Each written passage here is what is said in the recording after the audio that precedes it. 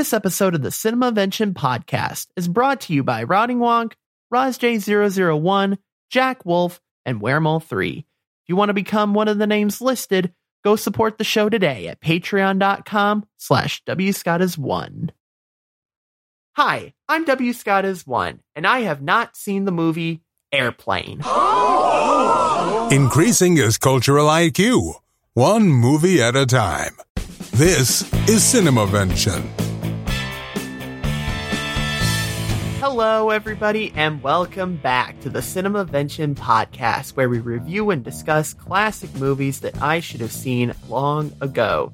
Today, we'll be discussing the movie Airplane, which my guest has seen before.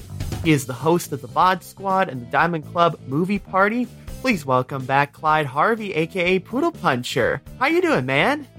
Hey, I'm doing all right. How are you guys? I'm doing pretty good myself, and I'm excited to talk about this movie because, spoiler alert, I had a blast watching this movie, and this was a fun movie, so I cannot wait to talk about it with you.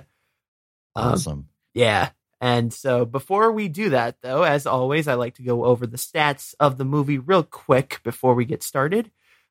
Airplane is available for rent or purchase on all major internet distributors via the internet or physical retail stores, and is available to stream on HBO Max. Airplane was released by Paramount Pictures on July 2nd, 1980. The movie was directed by Jim Abrahams, David Zucker, and Jerry Zucker, and stars Robert Hayes, Julia Hagarty, Leslie Nelson, Peter Graves, Kareem Abdul-Jabbar, and of course, Otto. You can't forget Otto, right? I love how IMDb had even had Otto as its own as its own role in the credits, like in IMDb. Well, Otto did play a major role in the movie, so yeah, no, he did as well. Yeah, that's fair. He did. The movie had a budget of $3.5 million and made $171 million in theaters. That is really great, especially for 1980. That is phenomenal. Yeah. Did you do the math to figure out with inflation? Oh, I did. Yeah, I forgot. I probably didn't even do that. That's what, like $500 million? Yeah, something like that. In today's economy, probably. Do you remember when you first saw this movie, Clyde? It would have been early 90s, sometime middle school, maybe. Mm-hmm. Yeah. It was probably on VHS or something like that. It was something that somebody said, you have to watch this, because they knew my sensibilities, my ability to understand comedy that was not intended for my age group. So yeah, and I picked up on it pretty quick. Yeah, no, that is something that I picked up on right away. It's like we were barely a few minutes into the film, and I already understood why you wanted to cover this movie so much, because this film seemed right up your alley, and also like this movie, of course, is way too good for Movie Party, right? That's why we'll never watch it as part of Movie Party, right? But it did have that kind of Movie Party energy with it. You know what I'm saying? Like, we were laughing the whole time while we were watching this, and this is a movie where you have to pay attention because the jokes and the references come so quickly. If somebody's talking, you'll miss it. Yeah. If you look away, you will miss something in the background. And so you have to pay attention. Yeah, you really do. And like all the jokes are like moving like so fast. It's like joke, like one after the other. Right. And so like, yeah, if you look away for like 2 seconds, you'll miss a joke and you're like, damn. But you had put in the notes for this particular movie that this movie is essentially, you described it as a shot-for-shot parody of the film 0 Hour. So exactly. So here's my question, though: is Airplane? So it's one giant parody of the movie. So do I even need to watch 0 Hour now? Yes. Okay. Because you will understand. You will get a better appreciation for the movie Airplane, because the script, they used the script straight up from Zero Hour. They used it primarily to set up visual jokes. Mm-hmm. And every once in a while they would change a line that, just for the sake of the humor.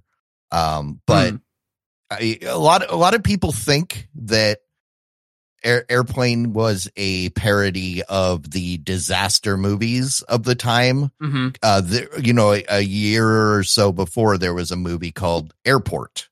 Oh, about a plane, it was a disaster movie, and everybody always said it was a parody of that, but it's not. It is such a straight up parody of Zero Hour that the studio bought the rights to the movie Zero Hour just to eliminate the possibility of getting sued. Yeah. I mean, you would have to if you're literally reusing the script like that. Yeah. I mean, if I remember right, there's at least one person in Airplane that is playing the same role and character that he played in Zero Hour. Oh, no way. But I don't remember. I forgot to go look that up. Oh, right. So I don't know if it was Peter Graves or one of those guys, but yeah. Well, but that's incredible. So if I'm understanding it correctly, it sounds like they basically took the original script and just added a bunch of jokes into it. Yeah. Basically. And I assume as we go into this movie, there will be some chances to point out the similarities. So. Oh, absolutely. Yeah. And since I haven't seen Zero Hour, you'll have to point those out for me. But yeah, I mean, now I kind of feel like we'll have to revisit Zero Hour at a later date. So that might be a future movie we'll cover on this show. First things first, I definitely feel like I had seen this Ted Stryker guy before, and I couldn't quite put my finger on it.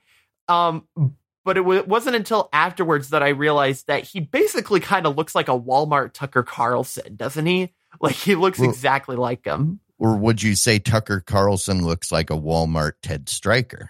Oh, actually, though, I mean, hey, some people would prefer it the other way around, like you just described. So, I mean, hey. But I mean, yeah, Ted Stryker was played by Robert Hayes, and he's been in a ton of stuff. Mm-hmm. Stuff that you probably would have seen would have been like Homeward Bound, or he's in Sharknado. He's in all kinds of stuff. Mm-hmm. But yeah, so you've definitely seen him in something. Yeah, and like another movie. Yeah. Okay. It's very strange too that this movie came out. So this movie obviously came out in 1980, and I'm sure at the time this movie gets every airport and plane trope correctly with some minor inconsistencies for comedic effect. But there's one thing that wasn't portrayed correctly that obviously they couldn't have possibly gotten right back then, and that is security at the airport, because this was way before 9/11. But I wouldn't say they didn't get it right. They got it right. September 10th, 2001, we still you could walk to the gate. Mm-hmm. You could, you didn't even have to have a flight. Oh yeah, for sure. That security was exactly the same. Wow. Yeah. That's crazy. So, you're basing bad legislation, from as a result of 2001 as a criticism of this movie. Oh, no. To be clear. Yeah, no, it's not a criticism necessarily of the movie. I'm just pointing it out because of the fact that it's like, it feels weird watching this, knowing that wasn't accounted for. But they did, and they even called out the security in the movie, in the fact that because at the time there were a lot of plane hijackings in the 70s and 80s. There were several plane hijackings to the point where in this movie, and that was what necessitated the metal detector. I would say in 1980 that metal detector was new. Oh, really? Yeah. You used to just walk right out on the runway. But to that point in the movie, they put up the metal detectors so the people couldn't carry their bombs through security anymore, which is why they had that kiosk where you could buy a bomb to carry onto the plane. Oh, I didn't even notice that. Wow. That's It was it was at the convenience counter where they had a bunch of stuff, and they had like dynamite with a clock, like. Oh, I didn't even notice the dude that. buys one. Yeah, that's what that was a reference to the terrorist bombings of the airlines at that time. Oh, that's amazing. Yeah, that's interesting that you say. Yeah, because the metal detector thing, like, yeah, because it looks old in comparison to our modern airport security. But if it was new at the time, then the thing that really makes that funny is the fact that, you know, bundled dynamite wouldn't set off a metal detector, so they wouldn't need to buy it. But, you know, you can buy your bomb at the airport. It's much more convenient than trying to put it together at home, right? Yeah, true. More expensive though, because airport stuff is always everything's more expensive at the airport. Exactly. And you mentioned it about just people just walking onto the tarmac of the airport, which obviously does not happen anymore. It does, just not at the international airports. Okay, fair enough. But I love how on that airport, it's like you have that couple that said goodbye to each other. And I love how the plane engine is starting up, like they're getting ready to go. And the plane's even moving, by the way. And the door is, well, you know, not closed. It's like that certainly that couldn't have happened back then, could it have? Well, that was the point. Right, yeah. It was pulling away and the door was still open. Yeah, yeah. But and also you've got that kid that gets to go up into the front of the plane, which is also not allowed anymore thanks to 9/11. Like these damn terrorists have to ruin everything, man. I mean, it's ridiculous.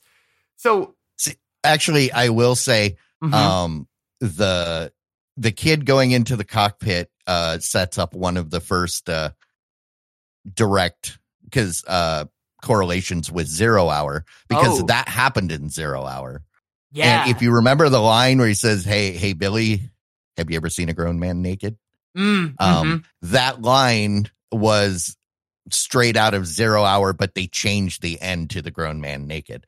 But that entire scene was straight out of the other movie, with just that one line changed. And that's why she ushered him out. But yeah, I can actually see why. I could see that actually, because that would make sense for for that kind of movie at that time to include that scene. So yeah, but yeah, no. Have you ever seen a grown man naked? It's like it's one of the most non sequitur lines ever. It's it's also one of the most quoted lines. Oh yeah, it's one of the most quoted lines from this movie. I still hear people bring that up just out of nowhere. We were getting ready for the VOD Squad a couple weeks ago, and Jimmy rattles it off. So yeah, it's part of our lexicon. Oh, that's amazing. So the religious panhandling going on at the airport also doesn't really go on anymore in airports. Well, okay, so you have to understand. You have to have an understanding of who they were. Those were that was a parody of the Hare Krishnas, which were basically white hippies that embraced like Eastern mysticism, and part of that was they would have to shave their head, and then they would go out and try to spread the, love, kindness, collect money, whatever it was. And that was popular there, but that was kind of dying off at that point. That was kind of a remnant of the late 60s. Oh, so they just changed it to have you donated to the church, basically. I mean, what they did, the movie portrayed was pretty much a straight up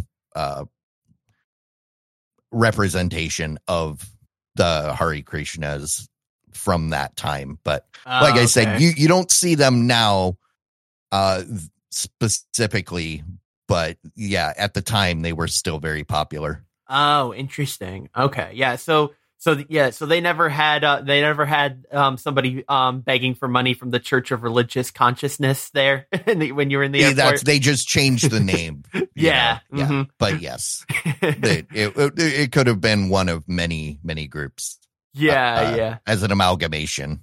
Yeah. In this movie. I also love how that it's like the one office worker to get away from it. He's like, I gave it the office, and he's like, and I'm like, bullshit. No, you didn't. Hey, you got to say what you got to say to get past those people. True. But also, Captain Kramer kicks some ass with those people later on in the film, like where he's trying to like. It's almost like he's trying to get to the danger, and to get to the danger, he's got to ninja stomp all these panhandlers.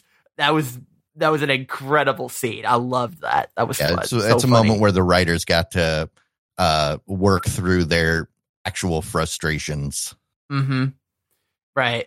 So this, so the main story arc, I would basically say, is, talking about Ted and Elaine's love story, and they talk about how they met in this like tough building, and it's like it kind of reminded me a little of Salty Spittoon from SpongeBob. Any SpongeBob fans in the house? Anybody? Well, that's where that would be most likely where SpongeBob got the idea. It's kind of a parody of a lot of Western, rough Western bars. Right. Yeah. This was the point when those Girl Scouts come in raising hell, right? Right. And then one of them gets thrown. Yeah, one of them gets thrown down the bar. That's straight out of most Westerns. It's a trope. Yeah. I seem to remember that. Was there a scene like that in McClintock? I feel like there was, right? Yeah. And there was a scene. And the dude goes through the wall. Yeah. And I know there was a scene like that in Back to the Future Part 3 as well, which is is also because that was a parody of Western as well. Genre. Right. Yeah, exactly. Yeah. But yeah, those Girl Scouts fighting. But that was my favorite part too, where she just gets flung across the bar. But the other moment that was really funny is like they're fighting over this table where these two people are sitting, and then she just like body slams like it's WWE or something, and just smashes the table. And then, and the patrons don't even seem to care. They're just still like enjoying their food or what have you. Don't even notice it. Because in that bar, that's just what happens. Yeah, that's a normal Tuesday night. Exactly. But she, like you said, she one of the Girl Scouts gets thrown across the bar and then smashes right into the jukebox, to which it starts playing "Staying Alive" by the Bee Gees. But what was weird about that, though, is that the song felt a little off to me, like because the pitch on it was like higher than it normally was. Like, I don't think so. Was it okay? Because when I listened back to it in my music player, it's definitely a lower pitch than that, which is weird. They may have sped it up to get it into the time that they needed to get through that refrain. Yeah. Was it one of those things where they maybe like just slightly? But it's hard to say because the Bee Gees were well known for the super high voice falsettos. So yeah, that's true. Yeah, but maybe it was one of those situations where they just ever so slightly increased the speed, and it messed up with the pitch of it, maybe just a slight bit. Yeah, I didn't even consider that. But I love that particular. It's like you've got Ted. Like everything that Ted throws in that flashback is not only a boomerang, like including his hat and coat, but they included these like cartoonish sound effects with it too. See, and so the genius of the Zucker brothers is that is that they don't want the actors to know it's a comedy. Because stuff is funny or is most stuff is funnier when the actors play it straight. Mm-hmm. So they're acting in this movie as if they're remaking 0 Hour, right? Mm-hmm. Everything has to be delivered seriously. And then, so for that funny stuff like that, then it helps because so at that point when he throws his jacket, they're doing a parody of the movie Saturday Night Fever. That's straight out of that movie, which is why it's funny when the thing comes back, because John Travolta throws his coat. Right. But in this one, he throws his coat and then somebody throws it back at him. But then, a lot of times those audio cues are there just to add a little extra since the movie is so serious. Yeah, it just kind of helps break that tension and tell you, yes, this is supposed to be funny. Right, yeah. Because yes, you are supposed to laugh here. Yeah. Well, because the cartoon sound effects definitely helped because I was laughing with that when those were happening. But then we get some classic white people dancing from Ted. They're out on the dance floor. Like, also the stage somehow had smoke on it too, even though it's like this rundown bar. Like they have and again, that was the direct parody of that dance scene in Saturday Night Fever. So they're doing the disco because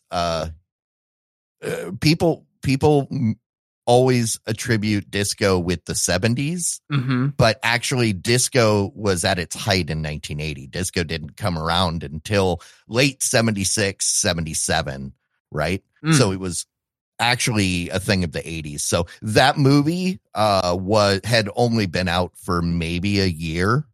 So it was a brand new movie. Right. And so it was right in everybody's consciousness. So that dance everybody recognized. They're like, oh, I remember that scene. I think it's even on the cover. If you look up Saturday Night Fever, that is the scene that's on the cover. But yeah.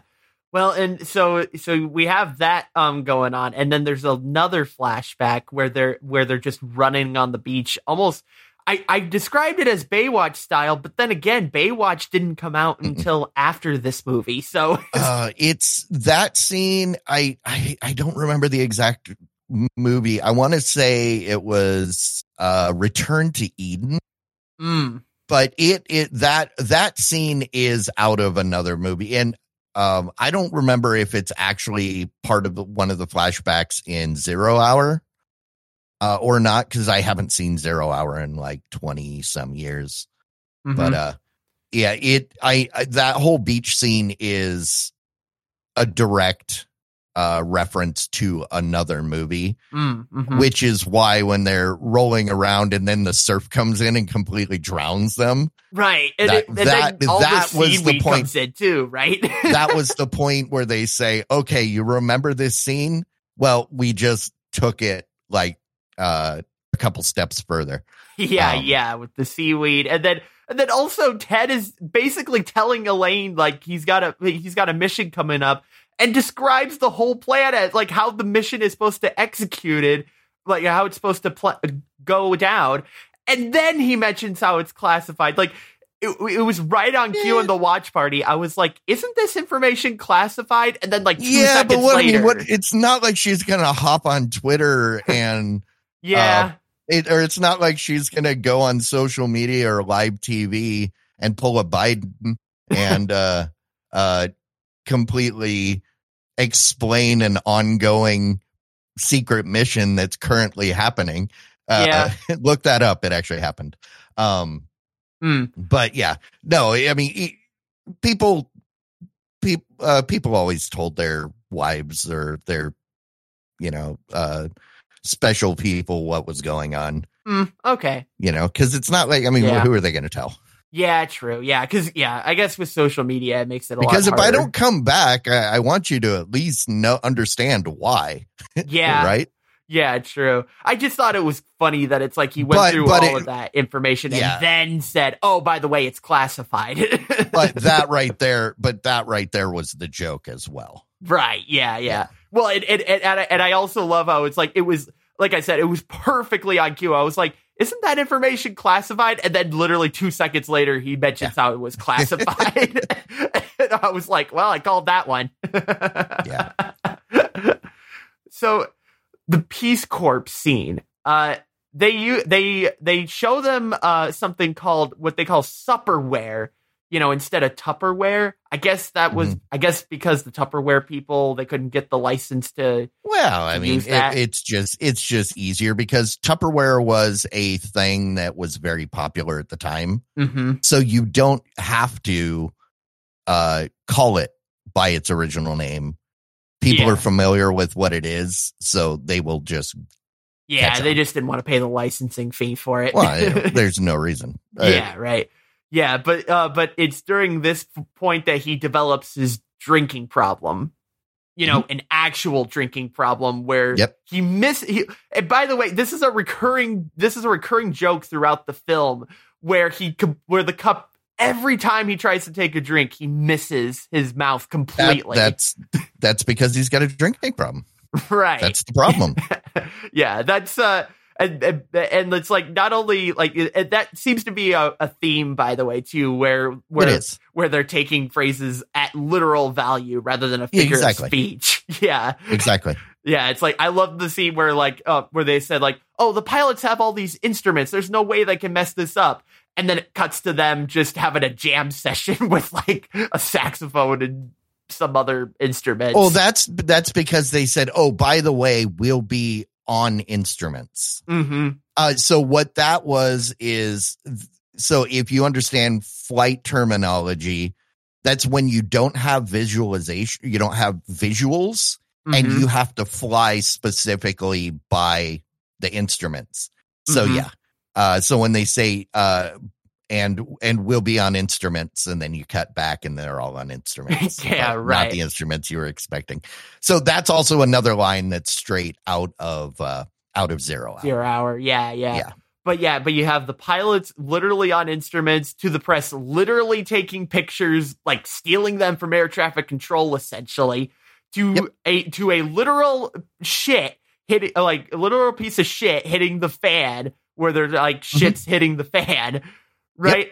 And then one of my favorite, I was just like, why was when Captain Kramer's calling for every light on the runway to be he's calling for every light on the runway, to which a big dump truck of lamps gets dropped and shattered on the runway. So, and again, this is because they used the dialogue from the 0 Hour script, and then found a funny way to represent what was said. So in the original movie, they said we want every light on the runway, and they lit up the runway. Right. Well, it's funnier if you just dump a whole truck full of lights.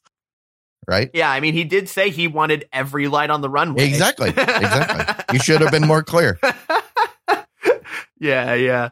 Speaking of air traffic control, apparently Steve Magorski decided to quit smoking, drinking, amphetamines, I can never say that word, and sniffing glue all in the same week. Like, and anyone that knows, quitting any one of those things is hard, but quitting all 4 in the same week, like, not the best strategy, dude. and that would be a reference to the trope of the person of course, today, the day I just quit smoking, right? It's been around forever. So then they took that trope and then they went times 100. Oh yeah. With 4 things. And it's like all throughout, it's like they weren't all on the same like beat too. It was like smoking, and then like 15 minutes later it was drinking. I hate that Johnny guy from air traffic control. Like, I hate how he's just not that helpful. Like, I get that's the point of the movie, but I got so annoyed with his shenanigans. It's that is a parody of, or a caricature of another character, but the very effeminate, just kind of in the way person. I can't think of the name of the but yeah. That's kind of there. That he's the chaos. Yeah, absolutely. And that's the whole purpose. And of his also character. and also kind of like every word that comes out of his mouth is actively not helping the situation. But that's also the point. Yeah. Because he is literally the chaos introduced. And what's the, I can't think of, so there's a one, I want to say one of Shakespeare's plays, but there's a character that the whole point of there is to be able to say the stuff that the main characters aren't saying, or to just kind of add context, he's kind of that. Mm-hmm. Yeah. So one of my other favorite moments, and this is the only time this happens, is at the very beginning of the movie. Elaine walks away from Ted, and then Ted just casually breaks the fourth wall and just looks at the camera and like addresses the audience. He's like, "Oh, what a pisser!" It's the only time anyone has ever broken the fourth wall in this movie, but it was for that line, you know.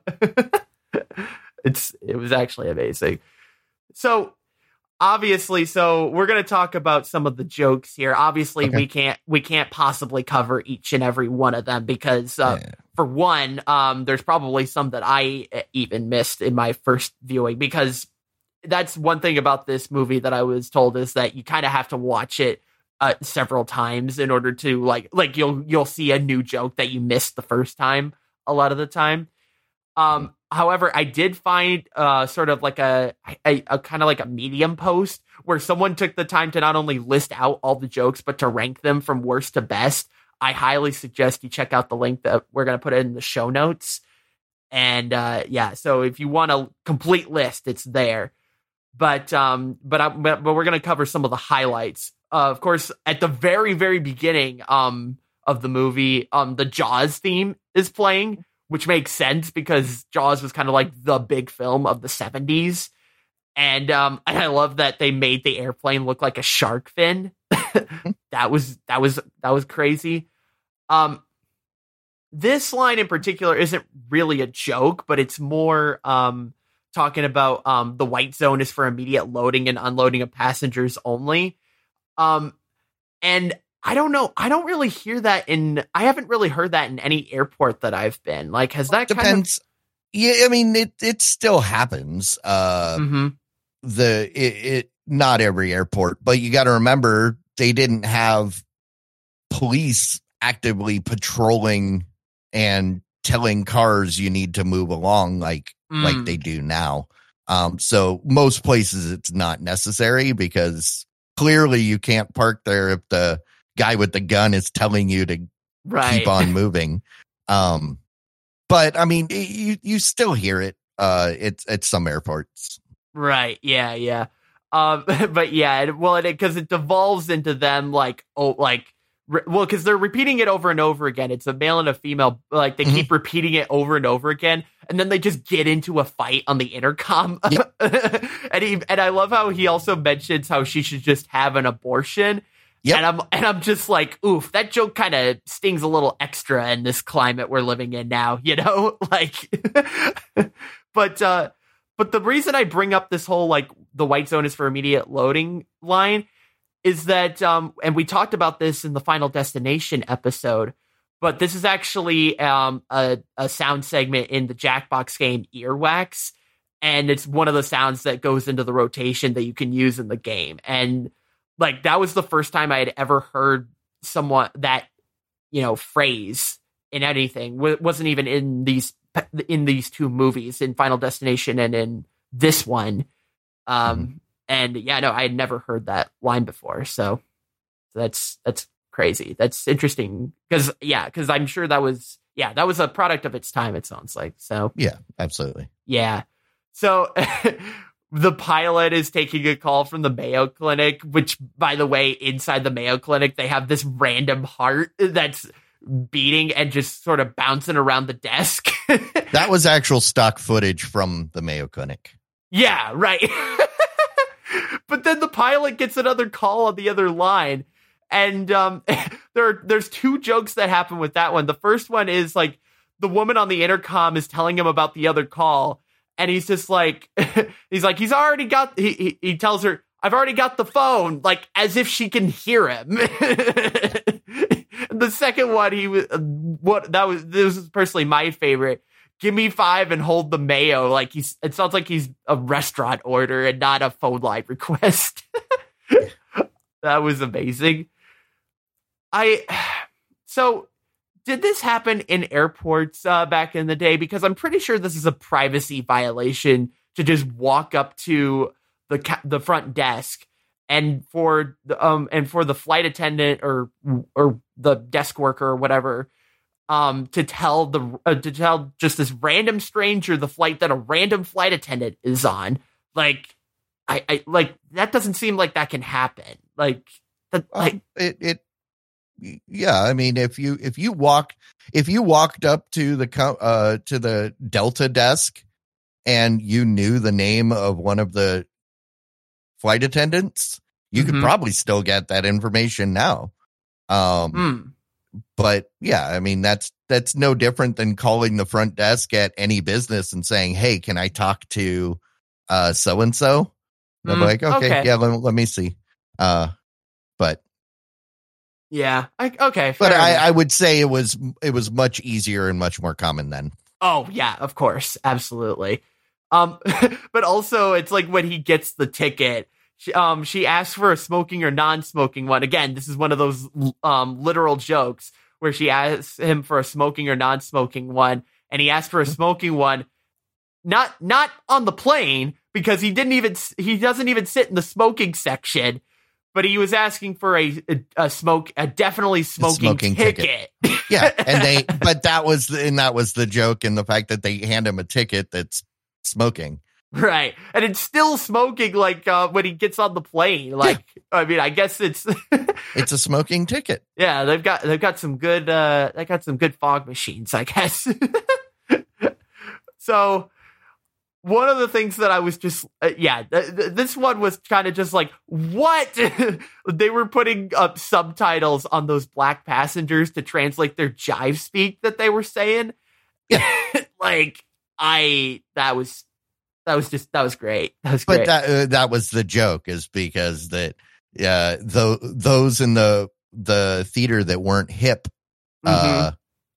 needed to know what. Oh yeah, no. I mean, it's no different than I'm watching Pennyworth right now, and one of the characters is from Scotland, and half the time when he's speaking, they throw up unironically throw up subtitles. Yeah. And, you know, he's still speaking English, just with a really... Oh, right. Yeah.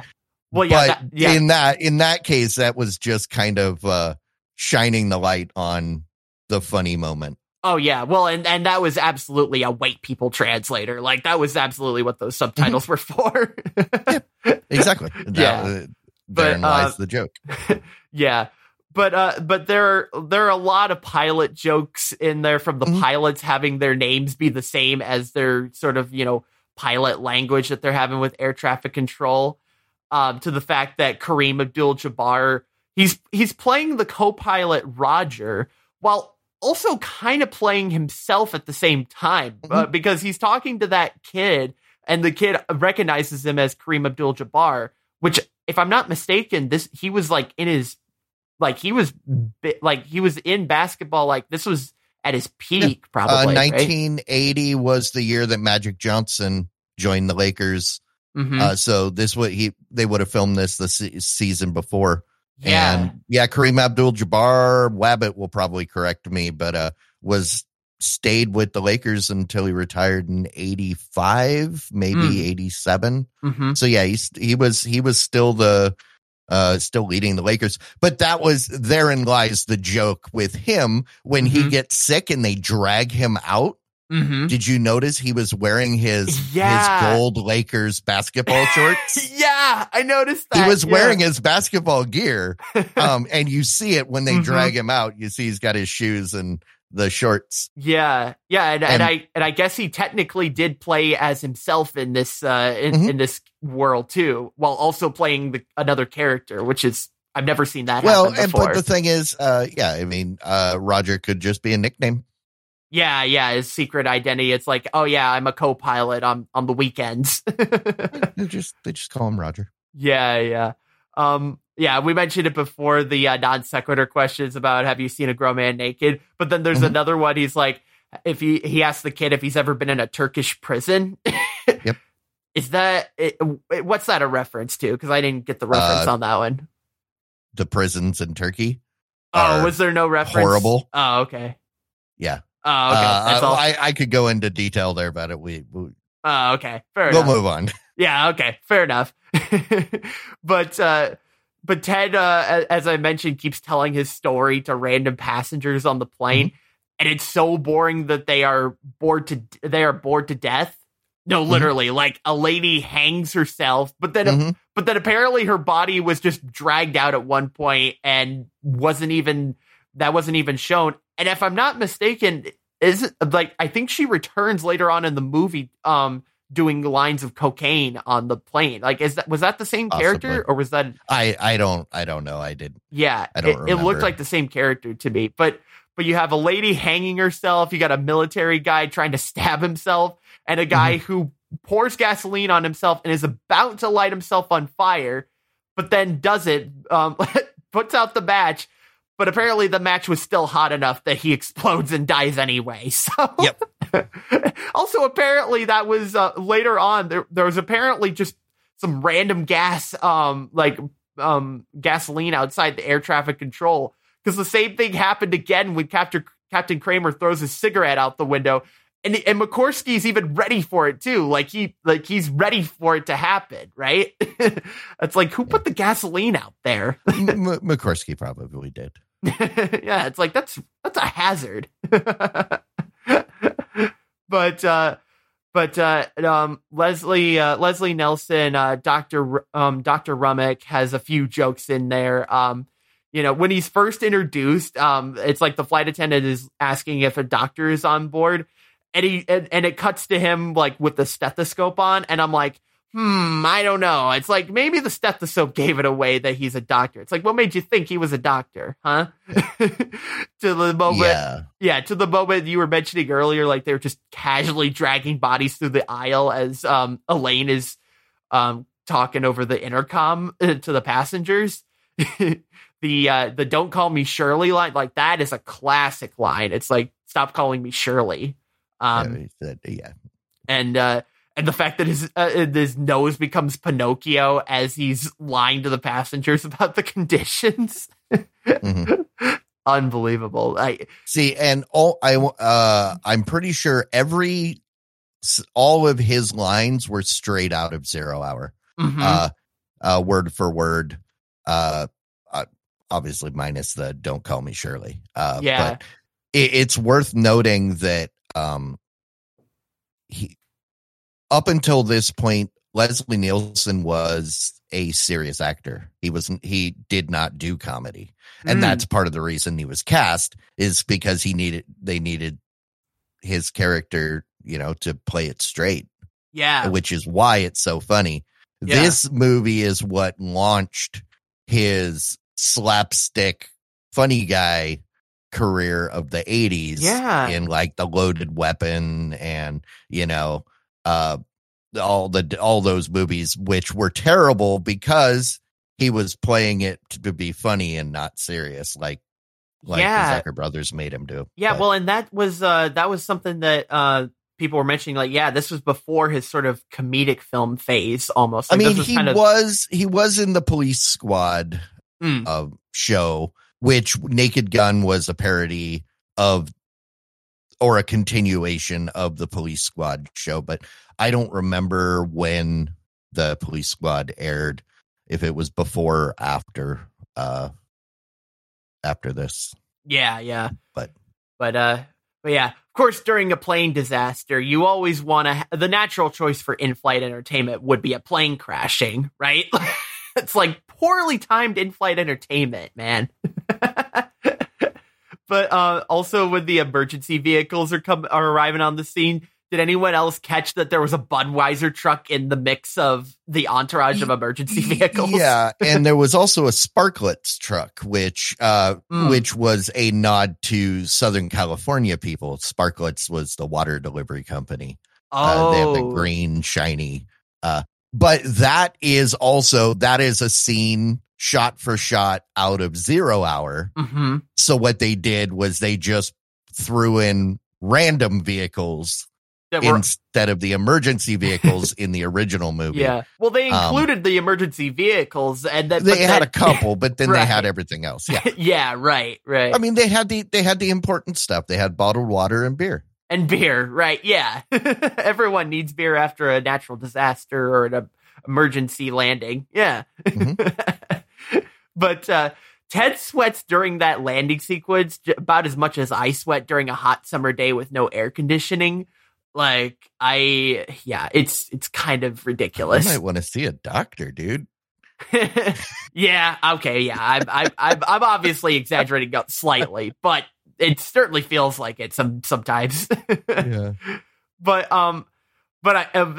when it eventually does come in for a crash landing, it's like they can't get the plane to stop because he like yanks out the red lever that's supposed to, park it. And I counted like 20 gates it goes past, and they keep saying like, now landing in gate 10, 11, 12, 13. It just keeps counting up because it keeps missing its gate. Yeah.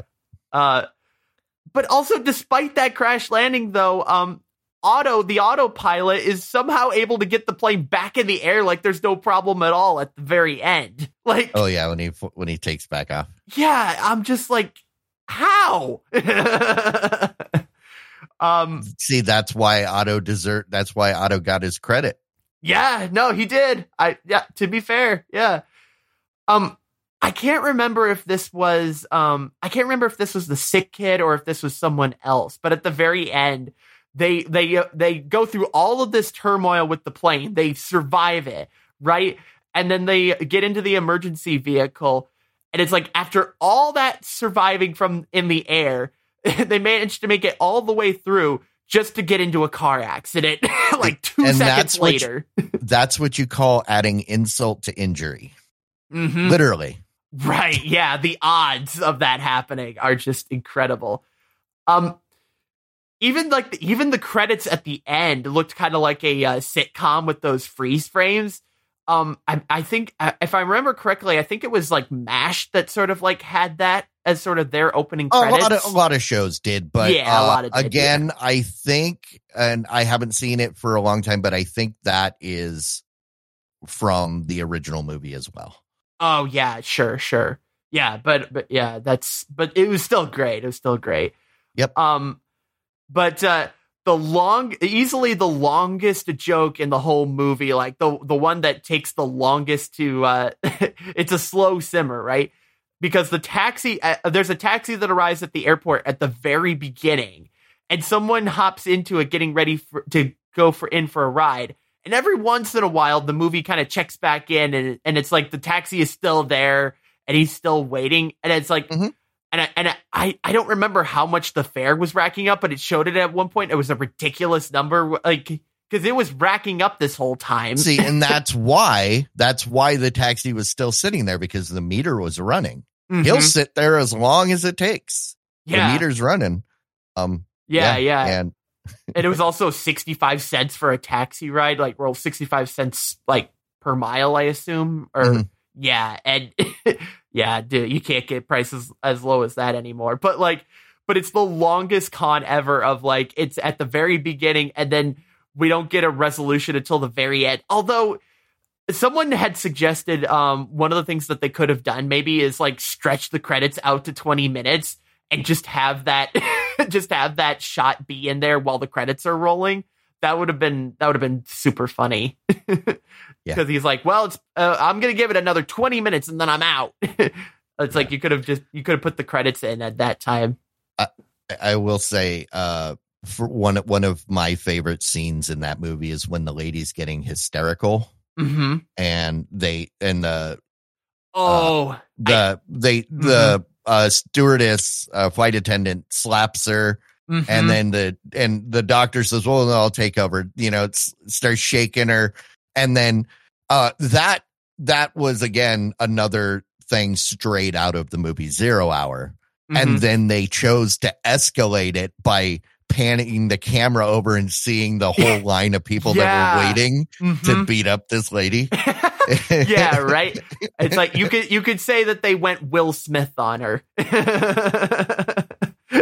But there's also a lot of sexual innuendos in this movie, and these were great. Particularly, you got the porno magazines in the airport. Conveniently in the whacking materials section, including as you would expect, right? Yeah, including one publication called Modern Sperm, and I was like, I mean, here's the thing though, that's actually not far off because didn't they have porno magazines in the airport back then? Like, I'm almost positive they did. I doubt it.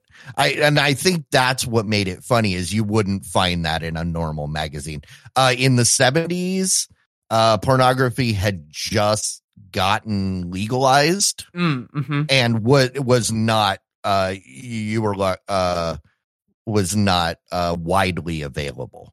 So the fact that they had it at the airport is the joke in itself, because it would be obscure.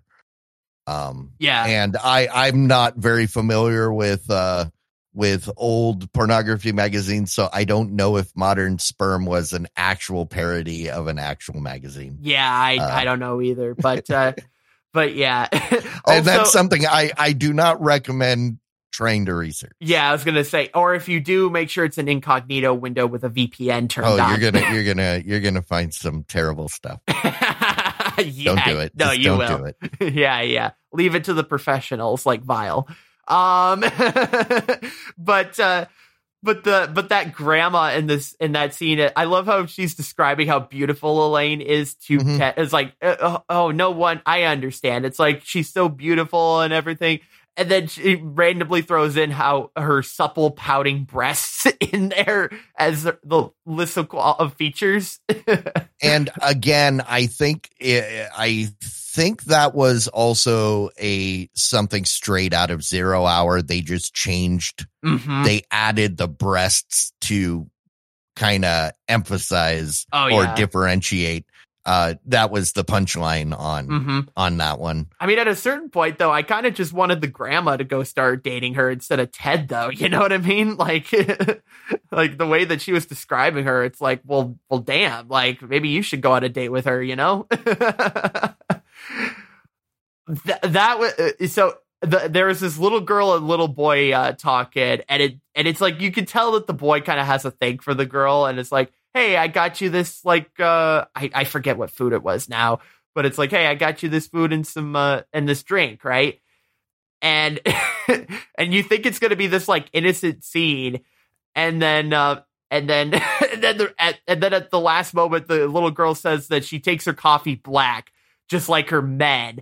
And, and I guarantee you that little girl had no idea what the meaning of what she just said. Like, she was just delivering her line. I can't imagine she knew what that meant, but it was great. Well, I mean, that was a common, I'm trying to remember what that was a line from. But that was something that was in that was in the lexicon or that was popular at that time. So I'm pretty sure she understood, but yeah. I mean, yeah, maybe, but this was a very this was one of those, if you blink or if you aren't paying attention for 2 seconds, you'd miss this one. But Elaine is asking Ted at one point casually if he remembers like certain things. And one of the things she mentions was if he remembers how she used to sit on his face. And I'm like, wait, what? It was like, wow, okay. Again, that was probably that had to have been an airplane added line. That was an original 0 Hour line. Had to have been. Because of the way it was just randomly spliced in like that. Yeah. So, and that's, like I said, they'll take the actual lines and then they'll just add tweak one word Mm-hmm. to make it completely off kilter. Yeah. So I have a question for you because so Elaine casually is asking the passengers, oh, by the way, does anyone know how to fly an aircraft? Which is, standard procedure if you're in a worst case scenario like they were, right? Where all the pilots are gone, right? But here's what I'm wondering.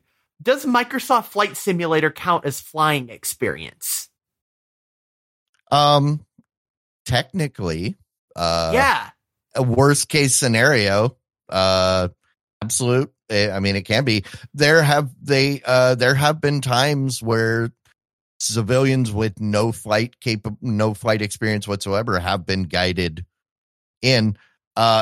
Nowadays, that's not as big of a deal because they can remote land planes.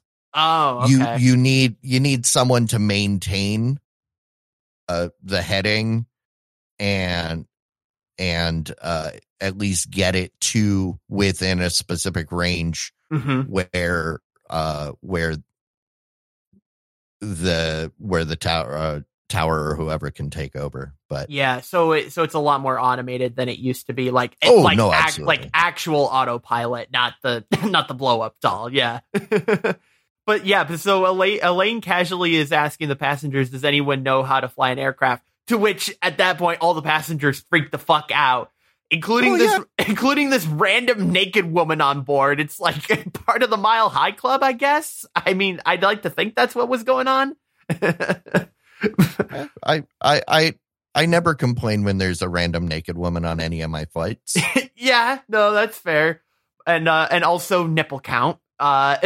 Which is definitely something we stole from Movie Party. Whenever there's nipple count, we always do that still.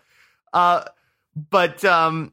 there's definitely a shot of the plane like going berserk at one point, like it's losing control, and it just shows someone's tits just juggling around while that's happening. Like the camera is full on like focusing on her breasts. Like that's how you get a sense of just how violent the shaking of the plane is.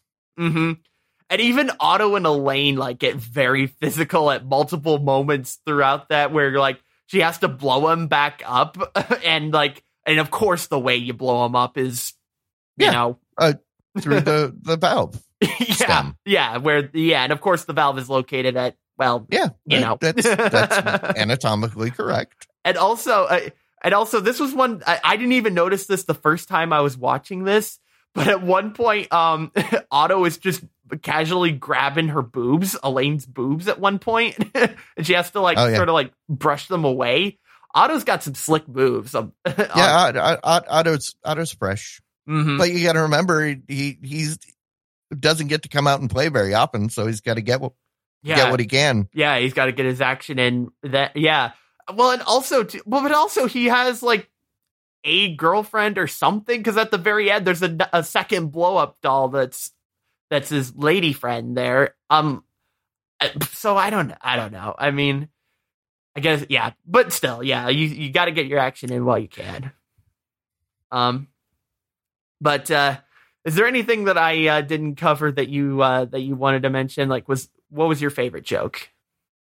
I mean, I don't know if I have specifically a favorite joke. I love the scene where I think it was the stewardess was playing the guitar, and she keeps knocking the IV out of that poor girl's arm. Yeah. Also, the fact that this movie is like you got the movie like has been like digitally like remastered and stuff. One of the things that I noticed while listening to it, that I think is just a result of the good quality that we have today, is that it jumps from, you can tell that it jumps from the boom mic in the, like when they're actually recording the movie to a song that they're lip syncing, because they definitely recorded that song in a booth somewhere. And it's like you could tell when the audio difference happens. Yeah. Whereas ADR most likely. Yeah. Whereas, when you watch, probably when it came out originally, you probably wouldn't have noticed it because it all sounded the same. I found out that Star Wars Episode 4 has the same problem, where you can tell where the lines that they had to dub later in the recording. Yeah, booth. a lot of movie and TV has bad ADR. It's just a matter of how close are you paying attention. Yeah. Well, and I don't even think that was an instance of ADR at that point. I think it was literally they just decided to record that song. Well, that's what I mean. Yeah. By ADR, I just mean voiceover in general. Oh, I see. Yeah, got it. Just audio dubbing. Yeah, yeah. But yeah, man, this movie was so much fun, and now that we've covered all the various aspects of this movie, it's time to give our ratings for this movie. Clyde, I think I can guess what your rating's going to be for this movie. I like this movie, but I don't hold it in as high as esteem as other people. There are people that are fanatical about this movie. I will list it as it's something that most people should probably watch at some point. Mm-hmm. But I don't think it's one of the greatest movies of all time. Yeah, that's fair. But would you give it a thumbs up? Oh, absolutely. Yep, thumbs up from you. All right. Yeah, I would give this a massive thumbs up. Like, this was such a hilarious movie. It was a much needed comedic relief movie, I think, for this show. And yeah, it's nice to do these, like, comedy movies every once in a while. I really enjoyed it. And yeah, I mean, it wasn't the best movie, but I still enjoyed it. It was a great movie. So I will say this movie, though, created a genre.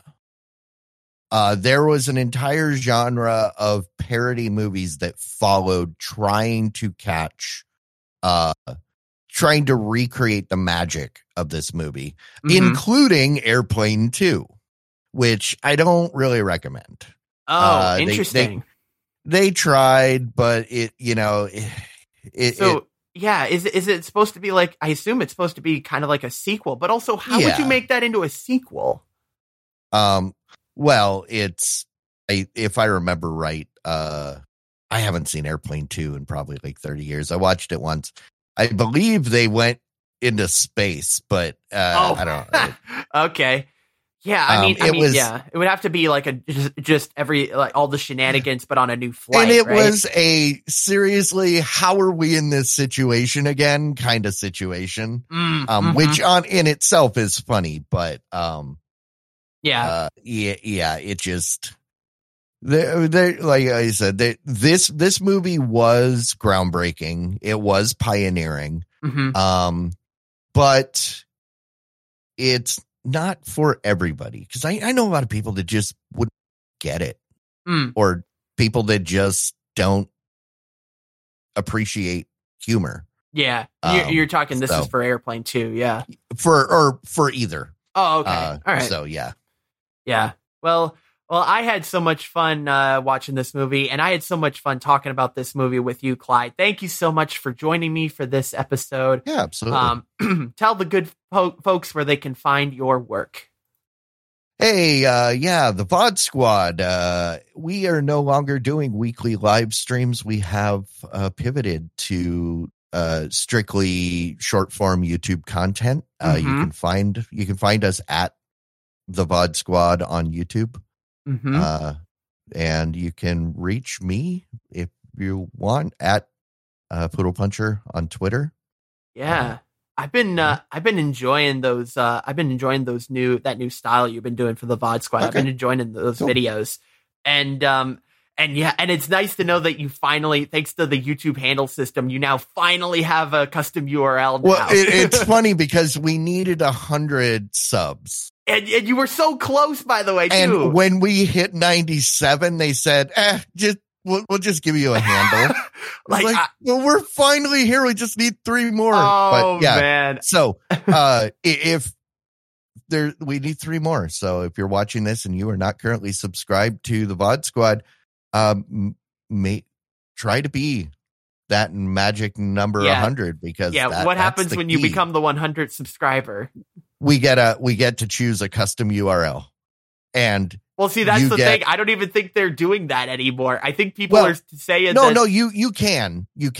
Oh, okay. It's just, but I was saying for the user, we have no way of knowing who was the 100th, but you will get that warm, fuzzy feeling of superiority knowing I was number 100. Yeah, I was the person that made it happen. Yeah, I was here. I made it happen. Yeah, absolutely, man. But yeah, thanks again. And this was such a fun conversation. I enjoyed it so much. Of course, I do a watch party for each of the movies that we review on this show. If you want to watch the movie with fellow listeners of this podcast, you can do so by joining the conversation in our Discord. You can also submit feedback there as well. Discord.cinemavention.com is the link to go to. We've got lots of people chatting about all the movies we cover in there right now. Lots of fun. But if you can't make it to the watch party, don't worry. We have made it available afterwards on demand to everyone who supports the show over at patreon.com/WScottis1. Thank you, everybody who has supported the show. It really helps out a ton. Don't forget that I am live twice a week over at twitch.tv/WScottis1 playing games with the community. If you want to send in your thoughts about this movie, Discord, like I mentioned, but you can also send an email as well. Email at cinemavention.com is the email address. And visit the website to see all the previous movies we've covered on this show over at cinemavention.com. There's even a link to subscribe, and pick your favorite podcatcher and subscribe. And if your podcatcher allows ratings, and if you really like the show, please give it a 5-star review. I would really appreciate it. Thank you to Kevin MacLeod for the music for this show. You can find his work at incompetech.com. And we'll be back next week to discuss the movie Purple Rain with Jamie Lewis, aka Big Voice J. This is so much fun. We get the intro voice in for the entire show this episode. So this will be a fun movie to discuss with Jay. I can't wait to talk about this movie, and I hope you will be there for that episode. Until then, we'll see you next time. Diamond Club hopes you have enjoyed this program.